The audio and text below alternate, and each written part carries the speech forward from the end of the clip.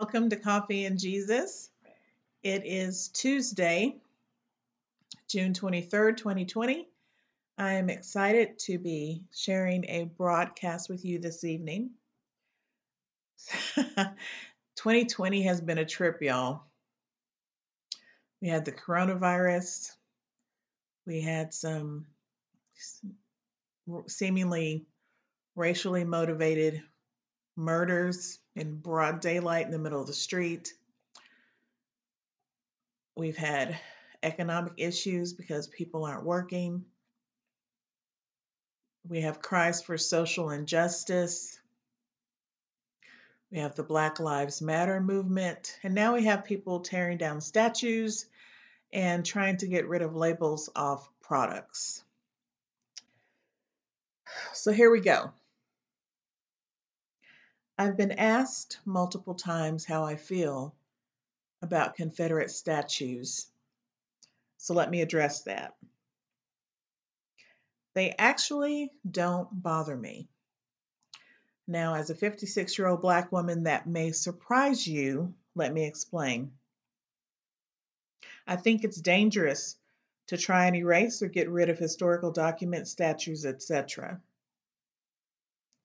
I didn't even know half of US history, especially Black history, growing up because the textbooks at my private Christian school were censored and watered down by the publishers.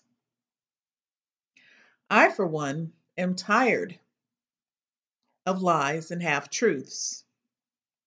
Any adult can draw their own conclusions and opinions once they have all the facts. So, where do we draw the line? Why not get rid of all of the United States currency? Slave owners, the pictures of slave owners are on them. What's next? Crosses on church buildings, troublesome artifacts, and painful reminders in museums from the Holocaust, old slave quarters being torn down in the South. Once you walk down this path of getting rid of historical documents, statues, etc., sooner or later, something you hold dear will be demolished. Think about that. I personally want to remember and teach all of history, the good, the bad, and the ugly, as an educator, as a mother, as a one-day grandmother. Why? So evil can never be allowed to happen again. People need to see these things and learn from the mistakes and the atrocities of history worldwide. Just because a statue is erected and is meant to honor and glorify someone doesn't mean that you have to. I don't. Those statues hold no value for me. Not to speak of the artists who created these works of art for their work to be destroyed is just unimaginable to me as a creative person.